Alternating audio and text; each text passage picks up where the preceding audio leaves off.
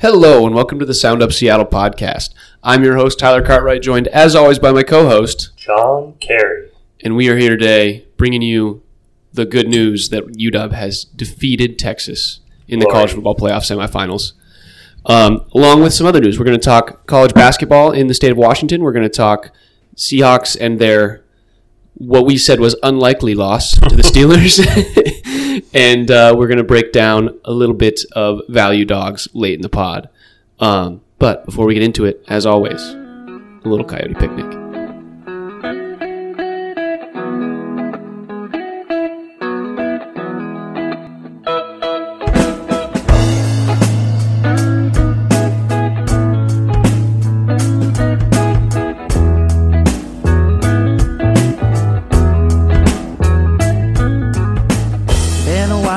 All right, John. Seattle news. Let's talk about it. Since we last talked, that was on Thursday, I believe, Thursday or Friday of last week. Mm-hmm. And the Kraken had just won 4 straight games. We were talking about how they were on a roll. And they've played one game since then, the Winter Classic. They played it. It was an outdoor game at T-Mobile Park, actually, which was really cool to see. All the like kind of. Did you see the fish tossing over the like players walking? That stuff was so cool. I don't know how locked into Twitter you are. So, but they win that game 3-0 against the Las Vegas Golden Knights. What are your thoughts on that? Big. Their biggest win of the season by far. This so far downer of a season began with a loss to the Las Vegas Golden Knights. And we've been chasing that 500 record of the 0-0 start ever since. So this was a big one. Brings us to 5 straight, 7 in the last 9. Team's looking good. Defense is looking sharp. They're moving the puck around. 3 goals. All 3 were assisted. 1 goal had 2 assists, which I have to admit, up until today, I did not know was possible. That's the hockey assist for you, baby. Correct. So really good job moving the puck, playing a little more team dynamic offense. But a great win, and it was 1 win, but we're starting to stack them together, and that's what we will need to get out of the red. Yeah. Edmonton passes us in the Pacific Division standings, or I guess they tie us at 39 points total. That's just because they've played a couple games since we last talked. We had jumped to 4, but they have now rebounded. A great game for the Kraken, and really, Decord had his best game, probably of his career, with the shutout against a really good Vegas Knights offense. Yes. Him and the defense worked really well together. Yeah. So just a really solid all-around game for the Kraken, and we look forward to their next game. I believe that's tomorrow against the Senators. So that'll be a good one. Hopefully we can keep the streak going. Absolutely. Yeah, in college basketball news, the Gonzaga Bulldogs have yet to play since their tough defeat against San Diego State. But the new AP did come out, and they dropped from 13 to 24. And if you think, that seems harsh for a loss against a top, 30 opponent, you're wrong. This has been a long time coming. It was a miracle of a miracle that they were still ranked in the top 15. And honestly, I didn't really understand it. 24 is where this team belongs. I hope we don't see them drop any further. I'd love to see them finish maybe, 19 in the country, but they're not getting higher than that. So, tough loss, but we persevere. What about the rest of the teams? Well, quick question. Did San Diego State make the top 25? I haven't seen it yet. I was looking at it, and I don't remember seeing them, which was surprising to me because they were ranked, in KenPom, something like 32 before the win. Maybe that speaks to how other teams on that bubble played. Maybe it speaks to the dwindling respect for this Gonzaga Bulldogs team, but if they're not now, they certainly will be if they keep stringing together wins, because they are probably in a similar realm to Gonzaga in terms of actual skill. So I wouldn't be surprised to see them in the high 20s. Yeah. In terms of, Pac-12 Washington schools, a tough start to the Pac-12 conference play. They go 0-4 against Utah and Colorado combined. UW really playing them tight. They had the lead against Colorado with 5 minutes to spare, I believe. They were up 5, and Colorado kind of just turned on the Jets and never looked back. As for the Washington State Cougars, that was a little bit different of a story. Cougars lose 74-67 against Colorado and KJ Simpson of Colorado scores 34 points against them. He kind of torched them. Yeah. And he did well against the Huskies, but he definitely was feeling it against the Cougars. And then they lose 80 to 58 to Utah. Just not really competitive in that one. And this is kind of what we were afraid of, is they were playing some weaker opponents for Washington State, and things are going to turn around now. They're coming back down to earth. They are looking forward to, with bright, shining eyes, the days of Mountain West Conference play. But yeah. Anything else in the state you wanted to touch on before we quit burying the lead? I do just want to touch on real quick the Pac-12 women's basketball, in general. Let me just read to you just the records of all of the teams. I'm just going to just listen. Oregon State 12-0, UCLA 12-0, Stanford 12-1, Colorado 11-1, Washington 11-1, Arizona 9-4, USC 10-1, Washington State 11-3, California 10-3, Utah 10-3, Oregon 9-5, and Arizona State 8-5. That's 31 combined losses among 10 teams. Yeah. And 3 in the top 5. That is insane. That's amazing. Obviously, those numbers are about to change drastically with conference play coming. As conference play starts to tear these teams up a little bit, but that's really great. I knew at one point UCLA was ranked 3. I don't remember what Oregon State was at. What do you have those rankings? So I'm looking right now, and it says that Oregon State is unranked at 12-0 right now. And that's not impossible. Very fair. Strength of schedule is huge, and even more than we were just talking about the Zags. The reason they were hanging around where they were is because of team kind of respect that's kind of been earned over years. In women's college basketball, that is a whole nother level. Those top programs, it takes a lot to get knocked down in the minds of the voters, and it takes a lot to raise your reputation. Obviously any 12-0 team, D1, 12-0 team would be ranked in men's basketball, but I wouldn't be surprised if they played a bunch of pancakes. But get a couple of Pac-12 wins, and that will change. Yeah. Currently, UCLA is ranked number 2, Colorado is ranked number 5, Stanford is ranked number 8, USC is ranked number 9, and Utah is ranked number 15. They have what is that? 6 schools in the top 15. The Pac-12 women's basketball right now, which it's doing what Pac-12 men's football is doing. Yeah, it'll be a shame to see that kind of dwindle as they play each other. But man, Pac-12 women's basketball is amazing right now. And it's going to reduce because, believe it or not, probably 7 teams aren't actually top 25 teams in the country. But don't be surprised if you see something similar to Pac-12 men's football, where 4 or so teams really separate, and even though they will hurt each other, in a way they'll all be so good they'll raise the collective respect of the group. So that'll be fun to see. We'll have to maybe try to catch the Oregon State UCLA game and see how big that divide really is. That'd be a good one. In other sections of that, they haven't played since we last talked, since the Huskies haven't played since they lost to Louisville. And I believe the Cougars haven't played since they lost to Auburn, and both their games are on Friday. So nice. Big games against Stanford coming up, number 8 team. So it's a big weekend for the women's basketball. That'll be good. All right, John. As you said, let's stop burying the lead. Let's get into it. Did something happen this week? What happened this week? I don't know, man. I was in New Orleans, and there was just everybody was around. This guy never made it up Bourbon Street. He pawned his tickets for more beer money. All right. No messing around in what was even more dominant of a performance in my mind than the score indicates. The UW Huskies beat the Texas Longhorns 37-31. Down horns, baby. Let's go, Dogs.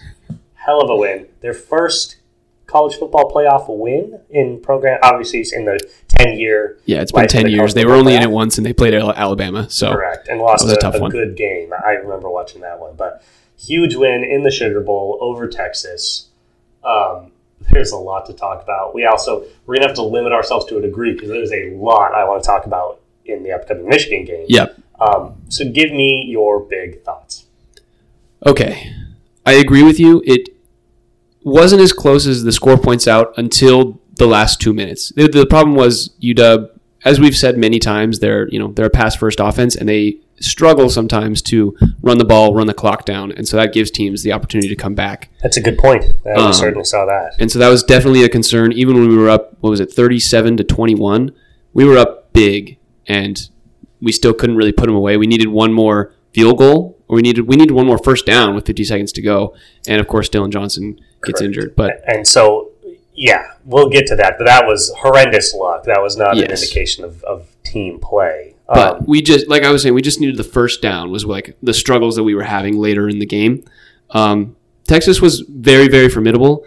As for my experience, being there, it was like 70-30 split, maybe even 75-25. Like there was, the Dog fans had like a quarter of the arena, and then it was just like orange across the entire way. Which also, by the way, makes sense. New Orleans is not exactly a neutral site between Texas and Washington.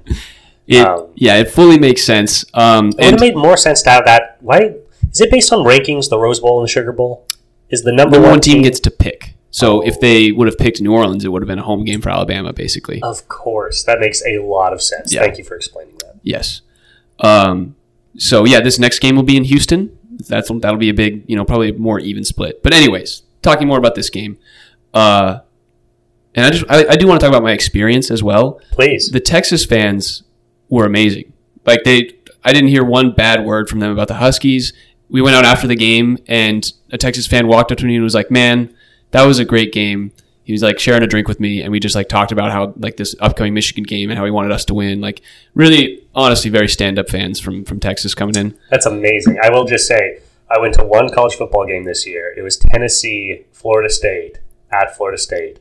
And oh my God, Florida State fans are animals. They're animals. Which I kind of thought, that's just kind of a South football thing. But good to hear, obviously, Longhorns aren't necessarily beloved in the college football community, but good to hear that their fans were classy. I hope UW fans are thought of in the same regard. Yeah. They did hate Oklahoma. Their fight song is like finishes with "OU sucks." You're kidding. Yeah. That's hysterical. But they were in the Big 12, so they're going to rotate into the SEC, and I wonder if that'll change their ways a little bit. A little bit more smack talk might come from them. Anyways, Quinn Ewers. A lot of the Texas fans think very highly of Quinn Ewers, and he's a junior. He's very, 3 years younger than Michael Penix, all things considered. My buddy and I were talking about it while we were watching the game. He kind of looks like a budget Bo Nix. Yeah. Now that is to say he's way younger than Bo Nix.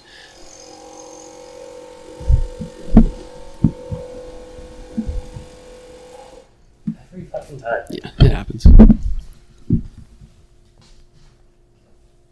He has 3 years less experience and is coming back for a fourth year. So I think Texas will be very, very good next year. Ewers is committed to coming back. Yeah, he's committed to coming back. And then speaks to that quality of the quarterback draft, because prior to this season, he was expected to be a first or second round pick. Exactly. The fact that he's sticking around another year means he doesn't think he's going in the top 2 rounds, and next year I think he will. Yeah, which is great for Texas. That'll be really good for their program and make them very competitive immediately in the SEC instead of starting with Manning kind of coming in as a redshirt freshman. Yeah, Arch against the SEC is not what you're looking for. It's going to be an interesting one. So I really respect Ewers. I just don't think he's as dynamic of a playmaker as Michael Penix. And I think Penix was the best player on that field by far in this game. That was obvious. First of all, Penix had one of his best games as a quarterback. He was fantastic, hitting shots over the top, shots over the shoulder, between defenders, just throwing some ropes. Like, he was fantastic. I don't want it to be overstated how mediocre I really thought Quinn Ewers was in this game. And with everything you just said, I don't necessarily respect him to the same degree you do. He doesn't seem like a bad guy, but everything I've heard about him is he's a talent guy that doesn't necessarily care that much. And he was playing scared. He was missing guys. He finished 24-43 for 318 yards. At least 100 of those yards came on those last 2 Texas drives. Yes. Both of which UW was playing off, as a team does when they're trying to run clock. He was getting throws that UW typically wanted him to get. He had a couple nice balls, but over the course of the game, I thought he was pretty mediocre. especially, and this is, I think, this speaks to my more general thought on the Texas offense. They were way too reliant on Quinn Ewers. They had 3 players, to your note. They really run a 3 running back rotation. 9 carries, 8 carries between the 3 running backs.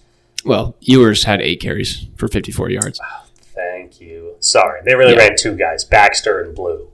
And both guys were averaging over 6.5 yards per carry. How the hell do they not each have 18 carries in this game? Well, so that's the beauty of the Washington offense is we're scoring every single possession, and so you have to keep up with us. That's exactly what we called for last week. But you can keep up if you're committing to the run and scoring every drive and eating a ton of time. They were eating us up on the ground, and for some reason they kept giving the ball to a guy that was completing half of his passes. I think so at the end of the first half, it was tied 21-21, and they were running all over us. And I think what happened was I don't know if, I was there. I wasn't analyzing the game from a, overhead perspective of the camera, but it felt like they had tried to keep up with us because we were scoring. They had the turnover to start with the running back fumbled, or I guess it was the wide receiver who fumbled. And so when that happens, you're just a little bit more nervous to go with the run because I think we had 2 fumble recoveries in that second half. Yeah. And so it just kind of scared him off of it. That's a good point. And to your point, almost all of those yards were accumulated in the first half. Yeah. Third quarter, we took the big lead, and then they were playing very, very time conservative for the entire rest of the game. Yeah. So that was that. I agree with you. Ewers definitely didn't look good. I think he was 9 for 18, I think, after the first half, which was, 50% of your passes was not great. He was overthrowing a lot of receivers or behind them. Yeah. Really, his poise didn't look that great, but I think another year under his belt, he'll be really good next year. Texas fans would love to say, he had another game with 300 yards. I agree with you. It wasn't a real 300 yards where he was dominating the field. Yeah. It was we gave them 75 of those last 100. And I'm sure, I don't think that's what Texas fans are saying, because I think they're saying we scored 31 and our quarterback sucked, which isn't completely unfair. Well, and they're saying that, and they're saying they should have won, but that's beside the point. They should absolutely not have won. No. UW controlled this game. As you said, Texas never led. They tied it a couple times. Their first tie in the second quarter was off a muffed punt that they took and just immediately put in the end zone. But we were primed in the early second quarter to turn it into a 2-score game and start building that big lead. Then they were able to hold it till half with that score. We then scored again, and they had a very nice minute and a half long scoring drive to end the first half, which was a little bit of foreshadowing for the end of that game. But then come third quarter, we finally got one break, busted it open, and they needed a couple things to really go their way to have any chance of getting back. Yeah. This was not a close game. No. That muff punt really threw the momentum in their direction and made us a little scared, I think, during that first half. We were like, oh, shit, It's tied.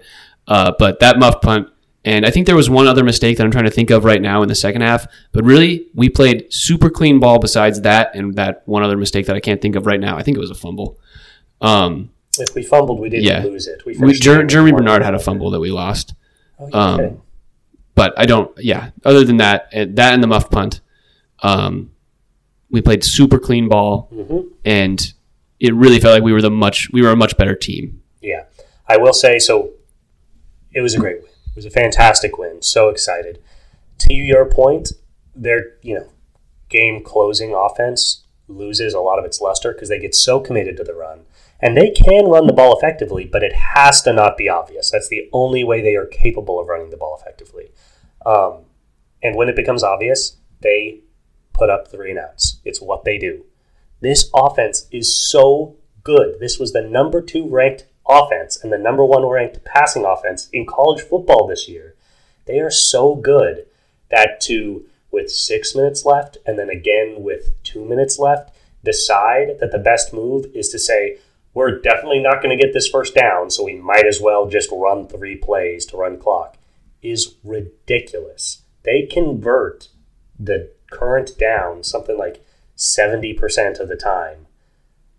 The fact that they don't just actively play offensive football with a more conservative lean in those 2-minute drills is ridiculous. It's so bad. Obviously, they got hosed. They were burning Texas's timeouts. And then with 40 seconds left, they ran the ball, and Dylan Johnson got hurt or re-aggravated an injury that had been bugging him all game. And because of a hurt offensive player on the field, they stopped the clock, which gave Texas the 40 seconds it needed to put together that near miracle last game drive. They just shouldn't have done it. They should have just been playing offense, and they could have ended the game very easily. Yeah.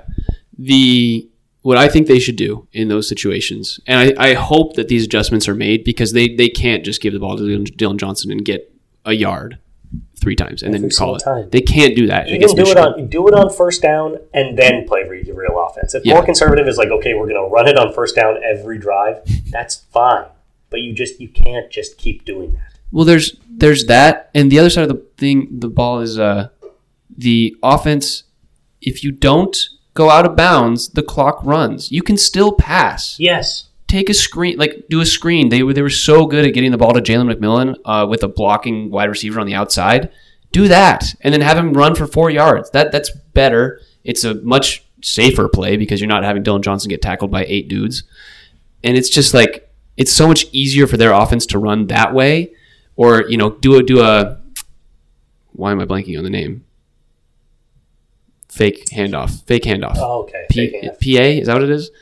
Play action? Play action. I couldn't think of the name. Play action would be good. Do a play action and then get the ball back to Dylan on the as he's running to the side.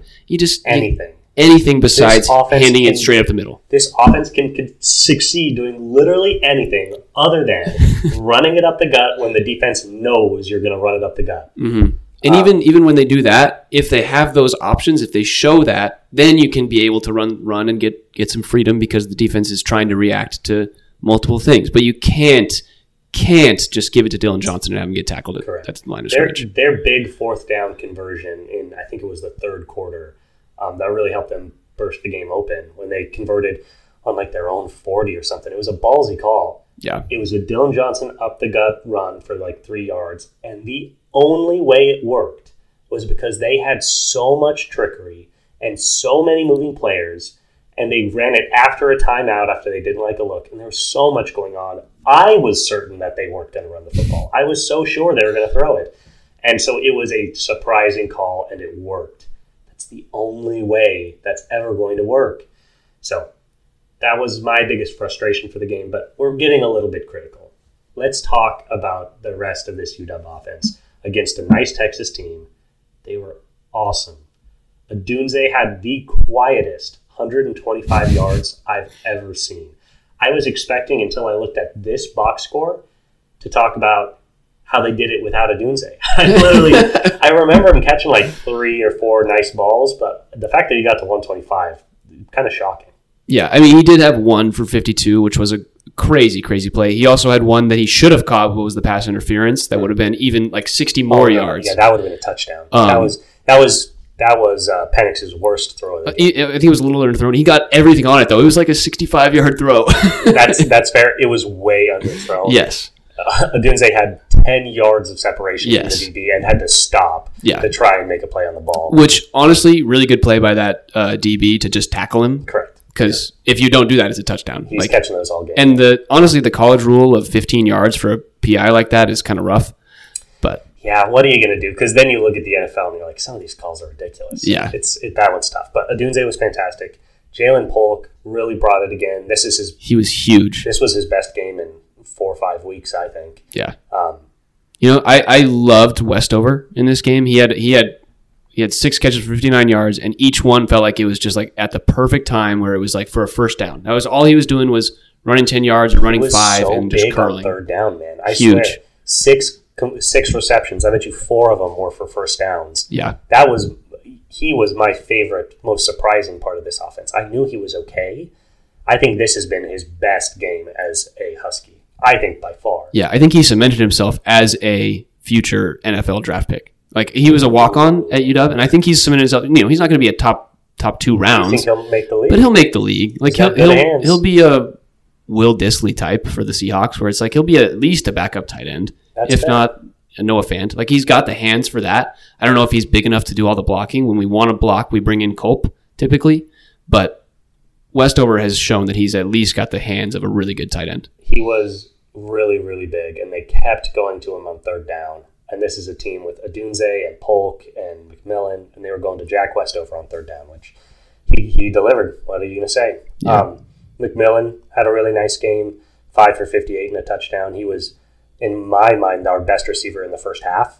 We kind of got away from him a bit in the second half, but I thought he was really nice. And Jeremy Bernard, 3 for 48. This team was clicking. And I guess we're kind of burying the lead here again. The reason they were clicking is because Michael Penix Jr. was 30 for 40 for 430 yards and 2 touchdowns. Yeah, he was insane. Like, there was, like, the one thing that they defended well ended up being a touchdown, the Polk tip. Like, everything about Penix was just flowing perfectly. His movement around in the pocket and out of, like, getting past the line of scrimmage when he needed to was amazing. It really showed the month that he had off an ability to kind of rest, heal up, and get normal. Because I do feel like he was injured finishing up this season.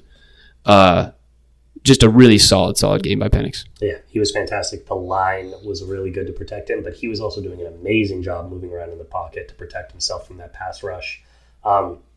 He had a stretch where he completed like 11 in a row that ended with the Polk tip that was a caught touchdown. What was so funny about that play, they showed a replay of it. The ball was not tipped by the defender. Really? It hit Polk in the hands, and the defender was right up in him, and the ball went up off Polk's own hands, and then he caught the ball. It was a beautiful pass that should have just been a caught touchdown. But it was funny that they were like, oh, and then there's one little mistake from Penix, and you watch the replay, and it wasn't even a mistake. He was unbelievable.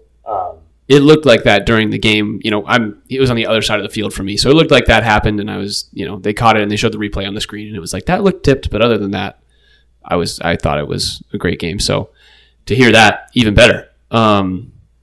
God, yeah, can't say enough about it. Jalen McMillan, I do want to say, had a really good 5 catches for 58 yards, just really solid. Bernard, again, was in every facet of the game. He rushed for 4 yards and he's just like kind of our secret weapon, I feel like, where we throw him in just to give somebody a spell or get him just like a side, like first down. He's just one of the better fourth receivers on the team. It kind of sucks for him. He'll be a much bigger part of this offense next year once the Doomsday is gone. Yes, yeah. God, can I talk about the defense? Do you have any more to say about the offense? No, please. All right. Ulofoshio and Braylon Trice had the games of their lives. Braylon Trice, 2 sacks, 3 tackle, or I guess a tackle for loss that wasn't a sack. And then Ulofoshio also had 2 tackles for loss, but 7 total tackles. And Ulofoshio was just kind of everywhere. Like, watching that game, I feel like you don't recognize it maybe when you're watching on TV how prevalent Ulofoshio was.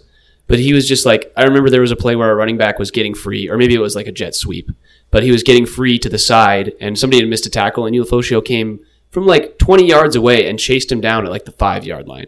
He was just everywhere. And God, at the end of the game, I even thought he had the tipped pass. I know it wasn't him, but at the end, I was like, man, that's the dude right there. Trice with a huge disruption at the end of Ewers, where he got through the line and should have had a 3rd sack, but Ewers was able to get rid of it. That should have ended the game. That was that play where they put a second back on the clock. Yep. Trice was amazing in this one too. Yeah, Trice, I think, was easily the best defensive player on the field. Ulofoshio and Alfonso Tupatada, Dominic Hampton had nice games. Trice, from the television, you could really see him making an impact. And this has been the UW defense all season. They gave up 31 points. They didn't really give up that many points. Defenses tend to bend a little at the end of games when you're up big. They generated a couple big turnovers. They made plays when they had to. And this game came down to them. That last Texas drive was very impressive. 42 seconds left. They drive 60 yards in 20 seconds. And we were talking about this today. When they was, first and goal with 15 seconds left, my hand was in my head. My head was in my hand. My hands were not in my head.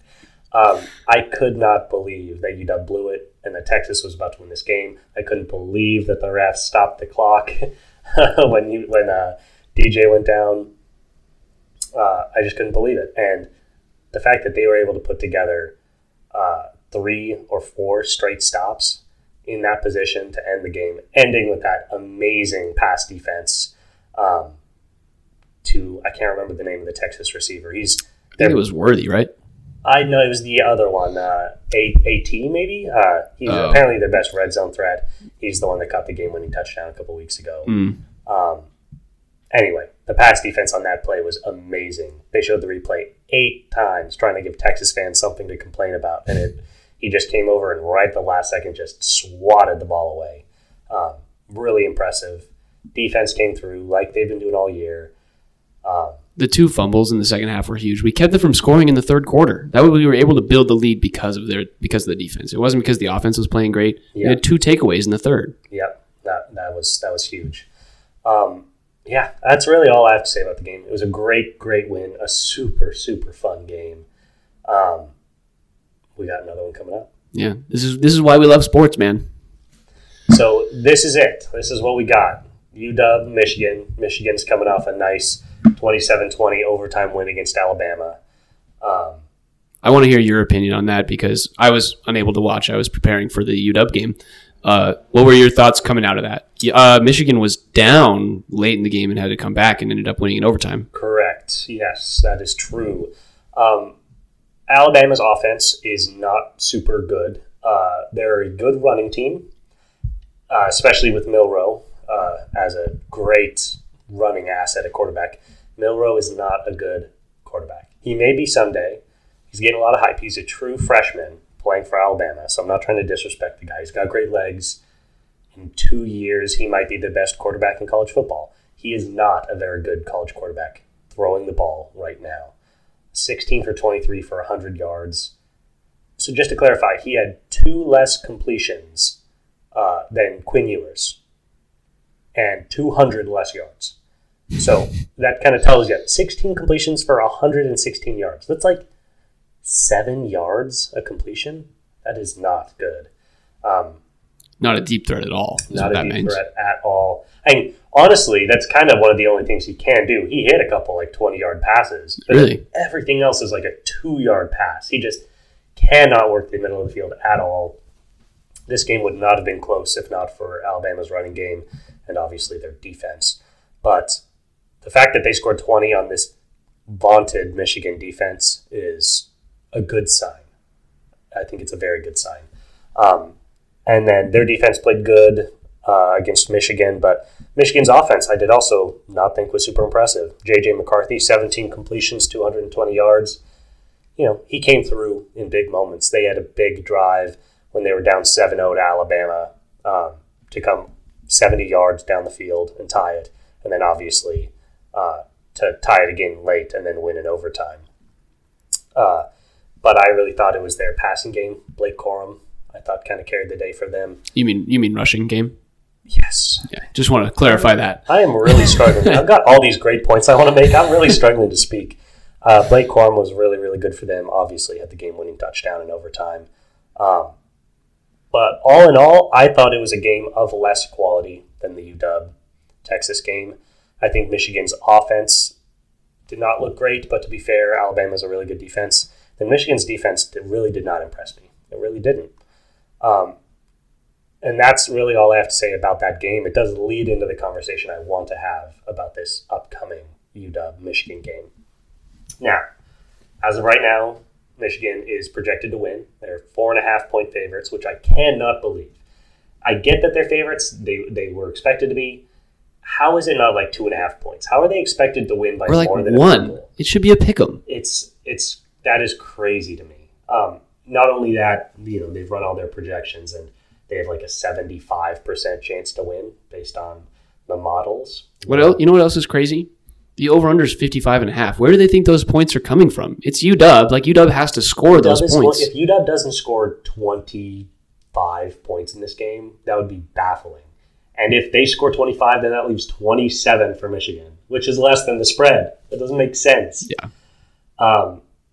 So what I wanted to touch on is the team schedules and what they mean. So the big point between this matchup is you have the best passing offense in college football going against the number 2 overall defense and the number 1 passing defense in college football.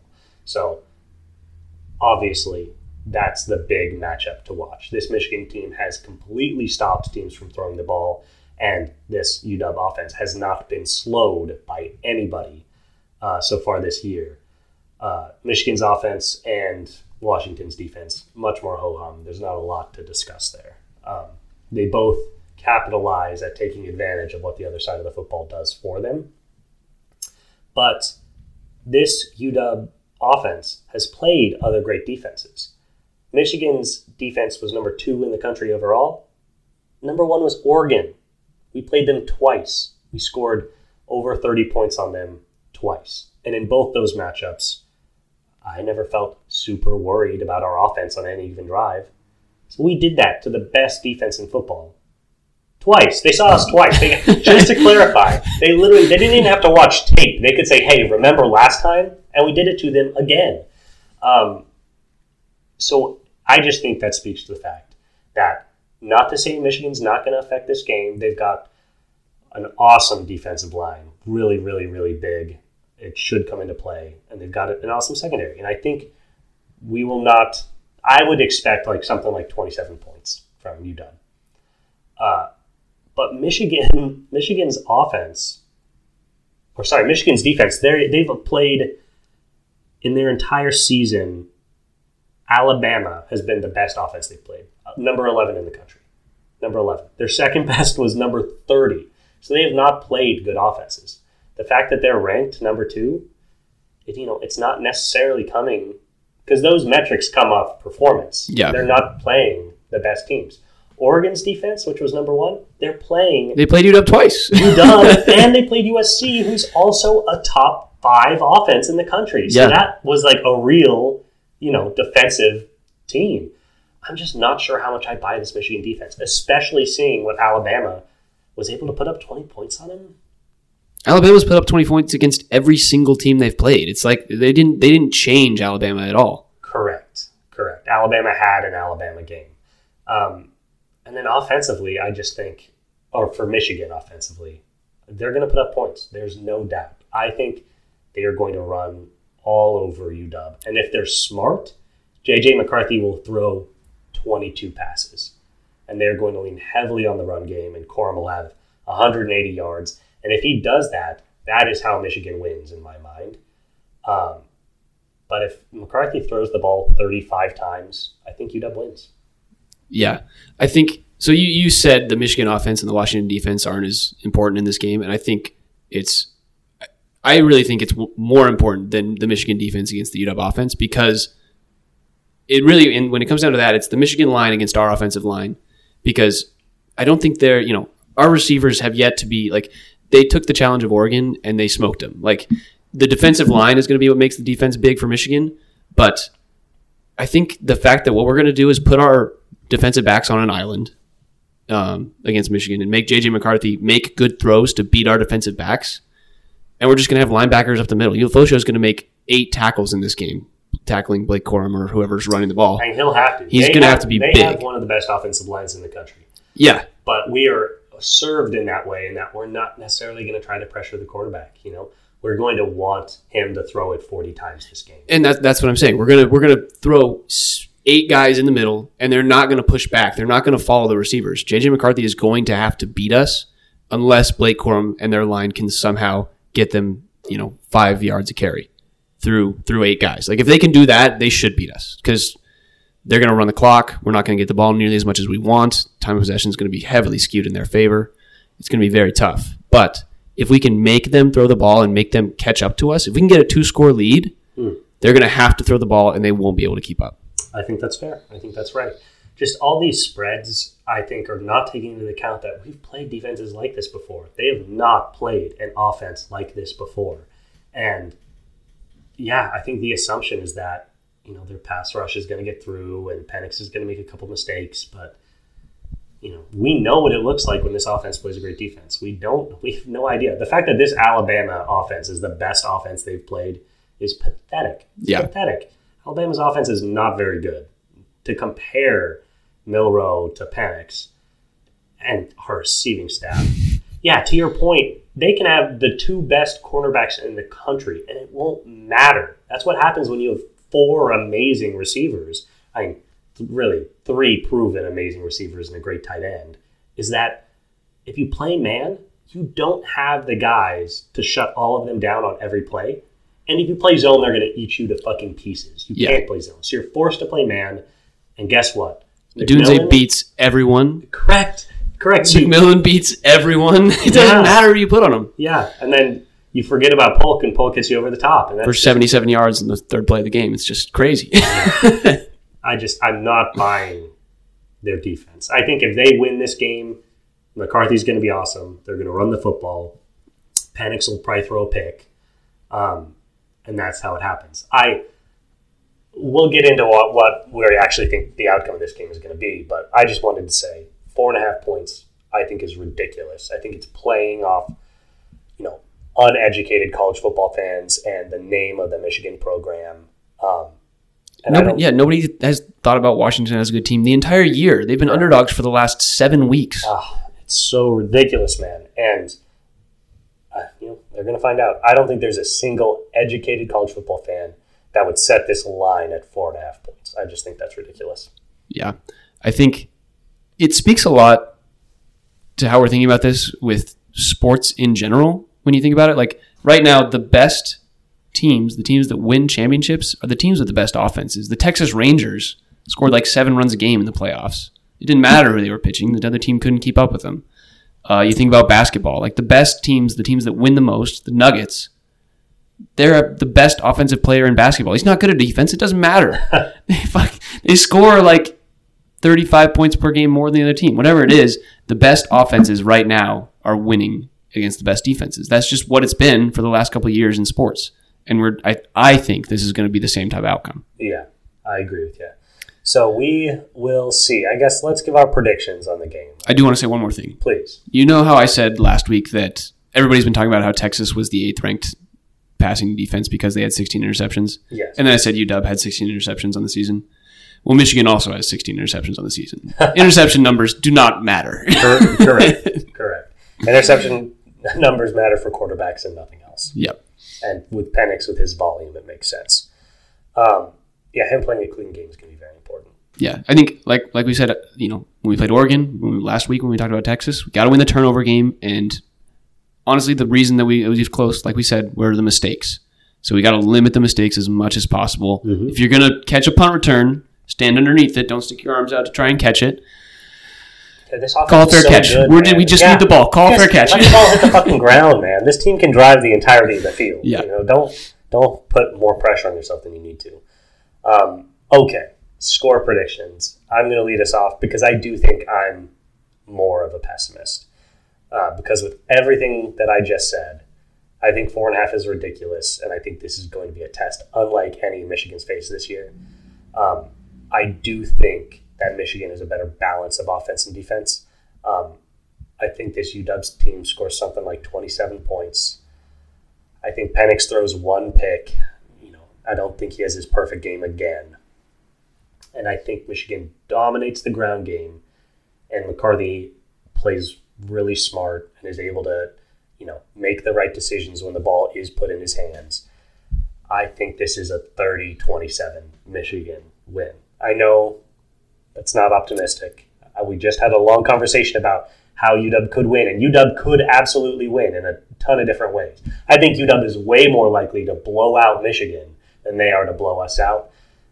But if Michigan's able to control the ball like I think they can, and if they commit to the run, I think they'll pull it out. I respect that. I think Michigan is a better team than Texas on both sides of the football, I think.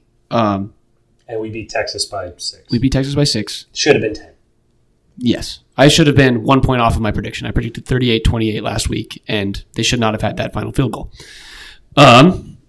That being said, I think Michigan is going to be running the ball a lot. We won't have it as much. We're not going to be able to score. We had, 3 field goals? We're not going to have the opportunity for 3 field goals. We're going to need to convert and get touchdowns because field goals won't be as important. But I have to go UW's way. And in that regard, I think it's going to be 31-27. UW kicks 1 field goal, scores 4 touchdowns. and UW pulls it out. That's great. Totally, totally, totally reasonable. I just think the biggest thing for me is that Michigan has a better defense than Texas, particularly on the defensive line, and they're great against the run and against the pass. Dylan Johnson averaged 2.3 yards per carry against Texas over the course of the entire game. 2.3 yards per carry, while their running backs were averaging 7, and they lost the game. In my mind, that is a massive coaching blunder and a misunderstanding of the matchup. I know that when we pulled ahead, they had to come back, but they should have been pounding the ground game from the very beginning if they had any understanding. We've said it all year, this UW team struggles to defend the run. And if Michigan doesn't learn the lesson from this entire UW season, and especially from that Texas game, then Harbaugh's an idiot, and the NFL should be wary of hiring him. I don't think he's an idiot. He's going to see what he's looking at. And if they get the ball on their first drive, I bet you McCarthy throws one pass. And I bet you they score a touchdown. Because this UW team just can't consistently guard the ground game. I think I understand what you're saying. So the reason that they went away from the ground game was not because they weren't gaining ground. It was because of the fumbles. UW's defense is very good at creating turnovers in the second half. They're a second half defensive team. We've said it all year. And they're very good at doing that. And when you've created 2 fumbles off running plays, they just get scared. Like we haven't shown that we can intercept the ball. So they're just like, okay, take our time, pass the ball, make the right plays. And eventually that worked for them because we gave them ground. But I do think that you're right in the sense that they're going to try and run the football. And if we don't ever turn them over, if we can't get that ball out of Blake Corum's hands on a play, they're going to do it all game and they're going to probably beat us. But we need to create turnovers, and our defense, I believe that they can do that in the second half. And I really think that McCarthy's going to throw a pick in this game. That's like my number one thought is McCarthy's going to have one really bad play where he turns it over after Blake Corum's been driving down the field. They're going to be on like the 30.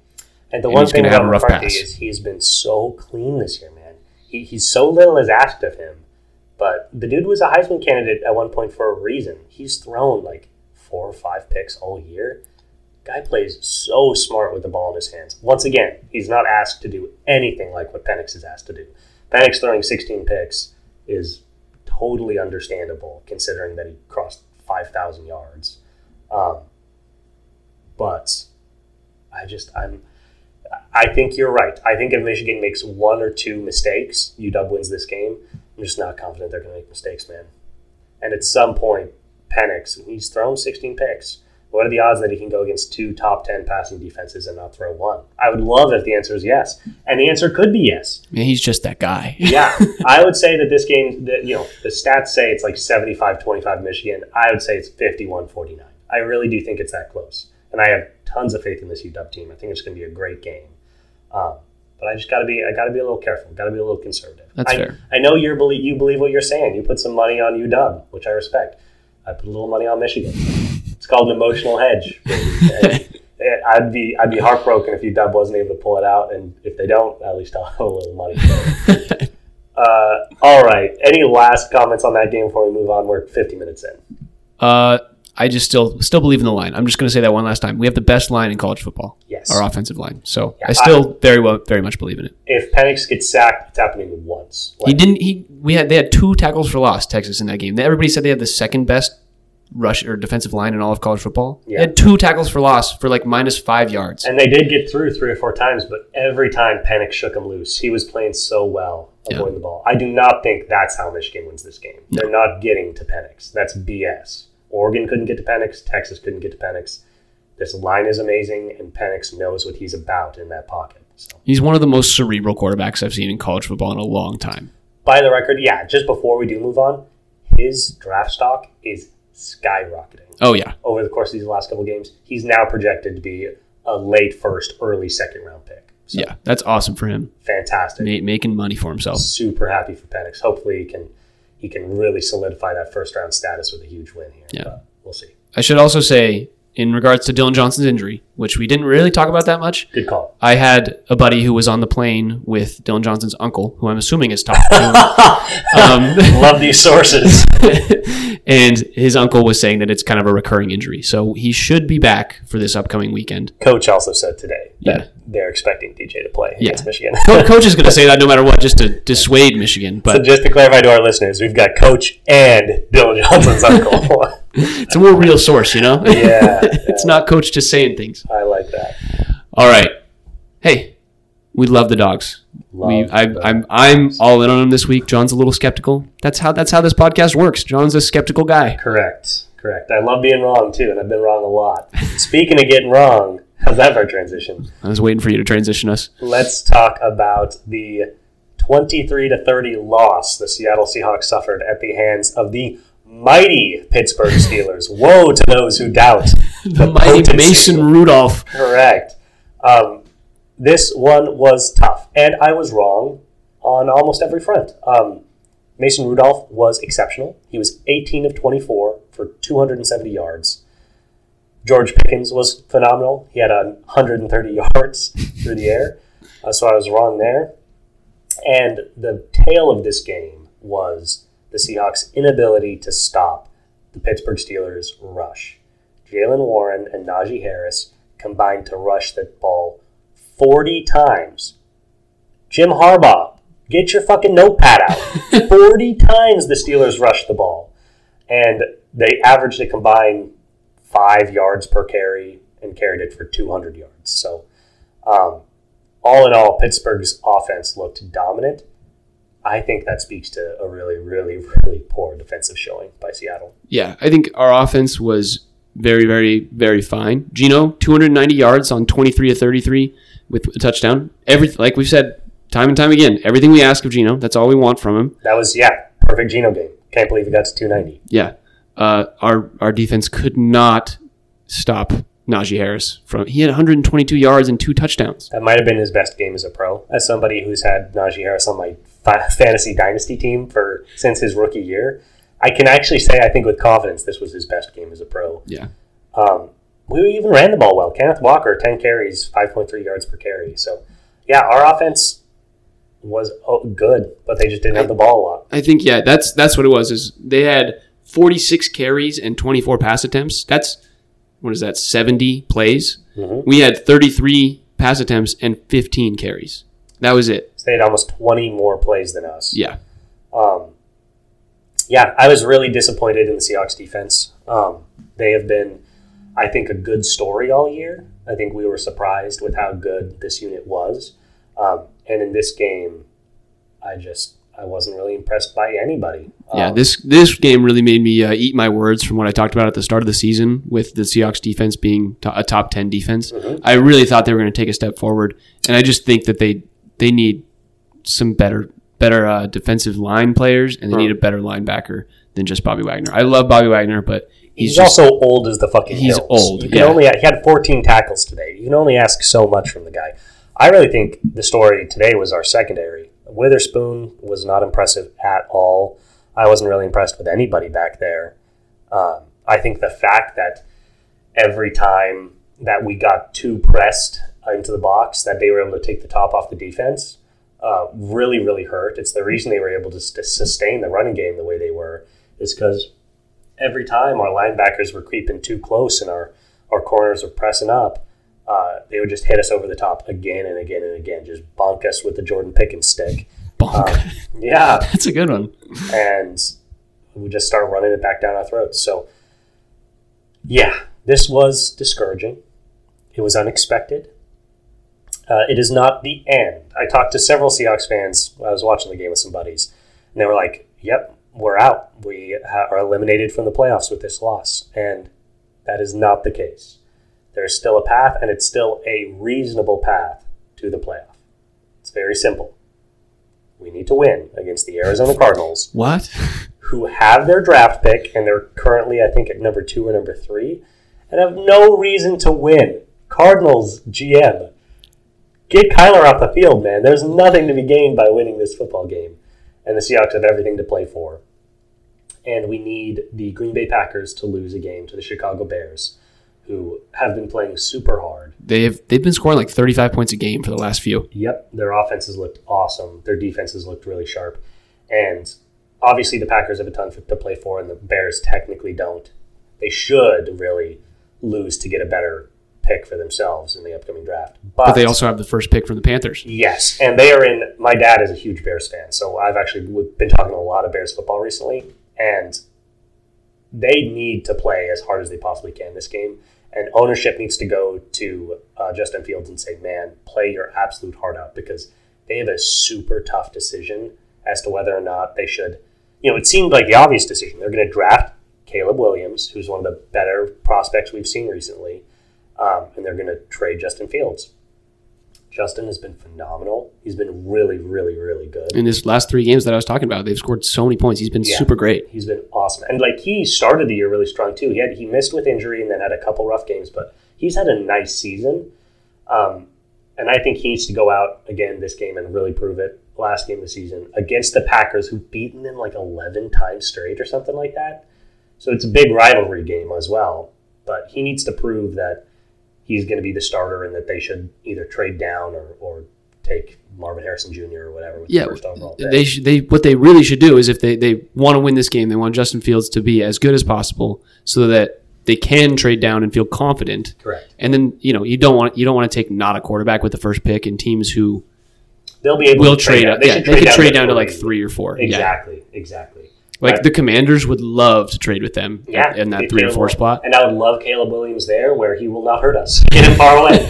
Get him far, far away. He can keep the red and gold and just go to the other side of the country. Yeah. Talk to the Eagles and Cowboys a little bit and make them a little worried. Yeah, exactly. That's a good point. But anyway, so we're all big Bears fans this week. Yes. We need the Packers to win. The Packers to lose and the Seahawks to win. If the Seahawks lose, it's basically over because there's if the Seahawks lose, it is over. Yeah. With Tampa Bay and New Orleans, they will. If they lose, they're out, and they should be. Yeah. I mean, well, that's the thing. So if they lose, and then all of those other teams lose, like if Green Bay loses, Tampa Bay loses, the Saints lose, and the Saints play the Falcons, so the Falcons win. They're all 8-9. The Seahawks do not win out in that regard. Yeah. They need to win. And this Cardinals game is where they will get that, hopefully. We don't even literally need to say, it's winnable. It's it's the season. So they either do it or they don't. Yeah. So. And they do have a good running back in James Conner, who concerns me a little bit, but he should not play. He's been injured. He was injured for 4 weeks of the season. This Seahawks team has been just fine against the rush all year.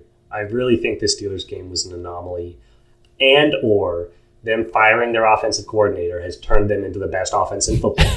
One of those two things, because they've looked super good in their last 2 games. I mean, they had, 590 yards of total offense? Yeah. Jesus Christ. They crossed 500 yards last week against the Bengals as well. Yeah. They've looked scary. Anything else you want to say on the Hawks before we go on to Value Dogs? I think we know what it is. Do your job and root for the Bears. That's all there is. No, I'm good. We did this kind of last week. We were very confident in the Hawks, and it didn't work. And we're going to do it again. We're going to try and be right this time. I'm pretty confident. Yeah, I'm pretty confident. The Cardinals should want to lose, and it's really going to be interesting. They probably want to lose, and they really want to stay at 2 so that they can take Marvin Harrison, because they're not going to take a quarterback. They don't need one with Kyler Murray. Yeah, they would love to get a left tackle or an offensive tackle. They might trade down. Yeah, they might trade down. So, 2 teams, the top 2 picks with the very similar scenario, to be honest. Yeah, Kyler and Justin, similar guys as well.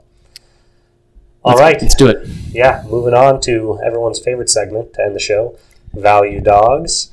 Last week was fantastic. I went 1-2, which gets me further negative, which is great. Once again, it's not about being right. It's about being right or wrong. You just don't... Consistency. You don't want to be at 500. So if I'm getting enough of these wrong, we're making viewers money by betting against me. So with that in mind, I'm going to continue to try to be wrong by trying my freaking best to be right and hope that I can keep this trend going. Yeah, let me give everybody some stats from this last week. So John goes 1-2. He's now at 17, 25, and 3. That's winning money, baby. That's winning money for you folks out there. And then I went 2-1 last week. I had a nice Bears win and I had a Raiders cover and a Patriots cover. 2 covers. It's might be the first time we've done that all covers season. Without winning. Yeah, that's fantastic. And underdogs went 7-9 against the spread last week. So kind of right on par with where we were, about 500 as a unit. I'm really sorry about that 2-1 week, man. That means you're getting closer to 500. That's gross. That's the worst place to be. Like, why don't you try to be good at this like me? 3 weeks ago, we said that the underdog winning percentage was like 46 against the spread. I just want to hit that 46% mark. I want to be exactly where the underdogs are, so that next year, when they're 55%, like they always have been, I'm just right back with them. Yeah, just for the record, too, we're rookies, you know? Yeah. We're going to slump next year, and then third year, we're going to be fantastic. Got to give us time. We're going to be the Justin Fields of value dogs. Yeah. One last note before we actually make our picks. This is the last week of the NFL season. A lot of the best teams are sitting players. Some of these lines are very weird. It's going to be a weird one for you guys. But trust us. This is what we want. This is what we play for. The Steelers are not -4 against the Ravens because of how big that Seahawks win was. Just for the clarification. I took the first one last week. You want to go first? I do really want it.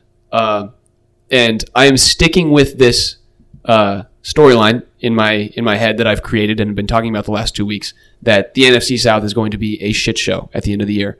Every team is going to be tied at 8-9, except for, who is it, the Panthers?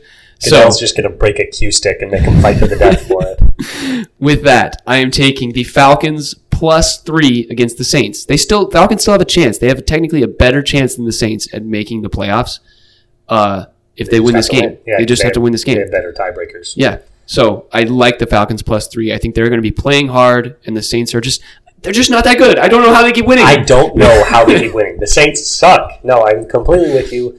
Arthur Smith is also playing likely for his job, so he'll get the guys as motivated as they're willing to be. Yeah. Maybe he'll promise Bijan 3 carries this game to really get him pumped. I was also just in New Orleans and placed a thumbtack on the field so that somebody on the Saints sideline would step on it. Well done. Well done. No, I think that's a good pick. Those teams are all so close. Getting any sort of value is a good thing. With my first pick of value dogs this week, I am taking the Chiefs +3.5 against the Chargers. I'm assuming they're sitting Kelsey and maybe somebody else. I believe at this point they have the West locked up, so they don't have a ton to play for.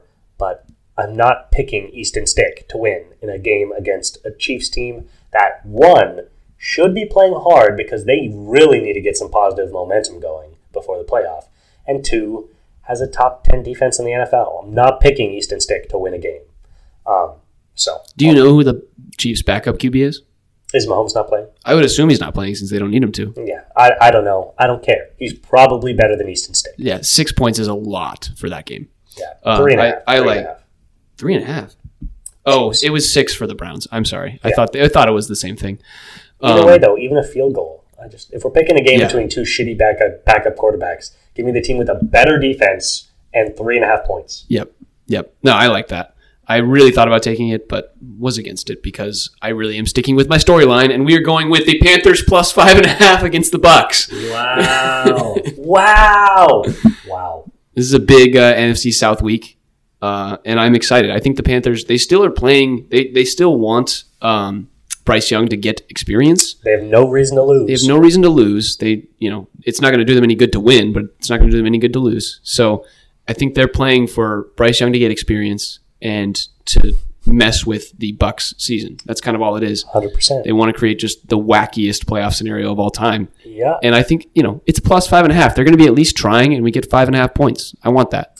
Yeah, I'm looking at 4.5 here, but regardless, my big issue with that game is you're picking a team with points going up against a team that has a better offense and a better defense and a lot to play for. I understand, but I had to do this for the storyline. If I take the Falcons +3 and also think the Bucks are going to win, then what am I doing? Absolutely. No, I'm with you. I agree with you. And I'm glad you did because that leaves me a funner pick. I will take the Bears +3 against the Green Bay Packers. I not only want this to happen, which is a trend of my next pick as well, which I'm sure you're not going to take.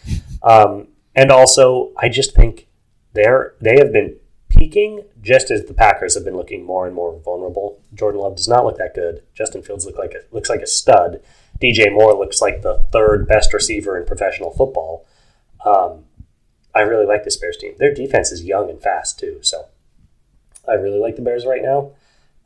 And I like that I can still somehow get plus points on them. Yeah, we talked about this before the pod. I liked it, and I'm not going to deviate from that. I want this as my third value dog pick, so you get to make the next one as well.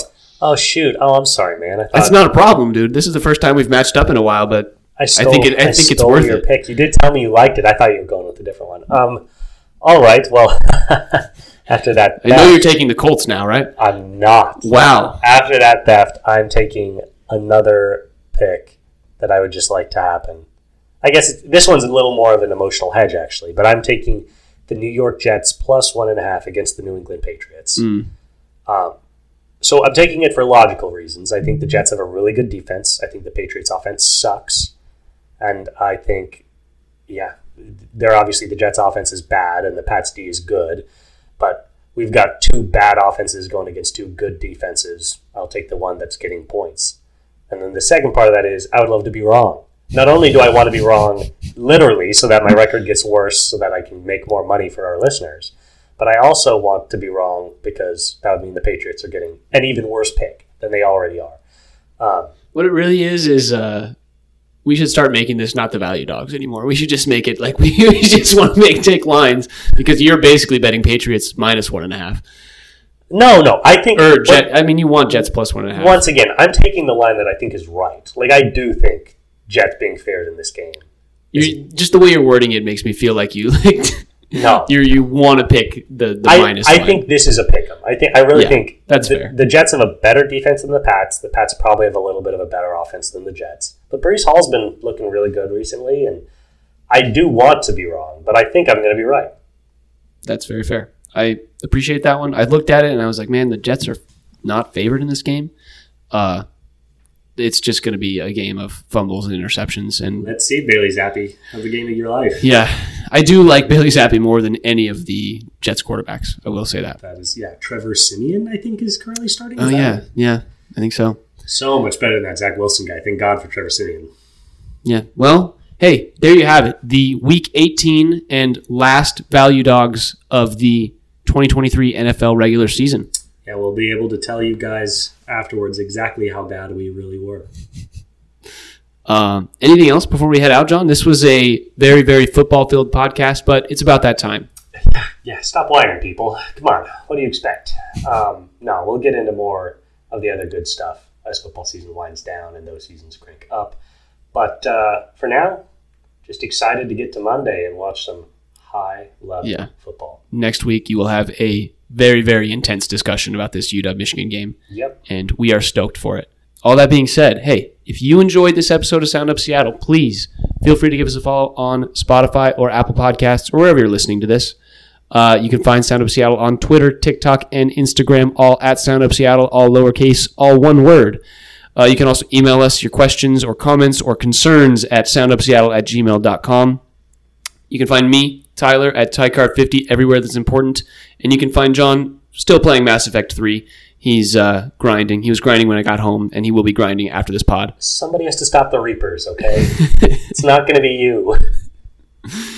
And with all that being said, let's go Dogs, baby. Go Dogs. One more time, baby. Go Dogs. Go Dogs. Last one of the year.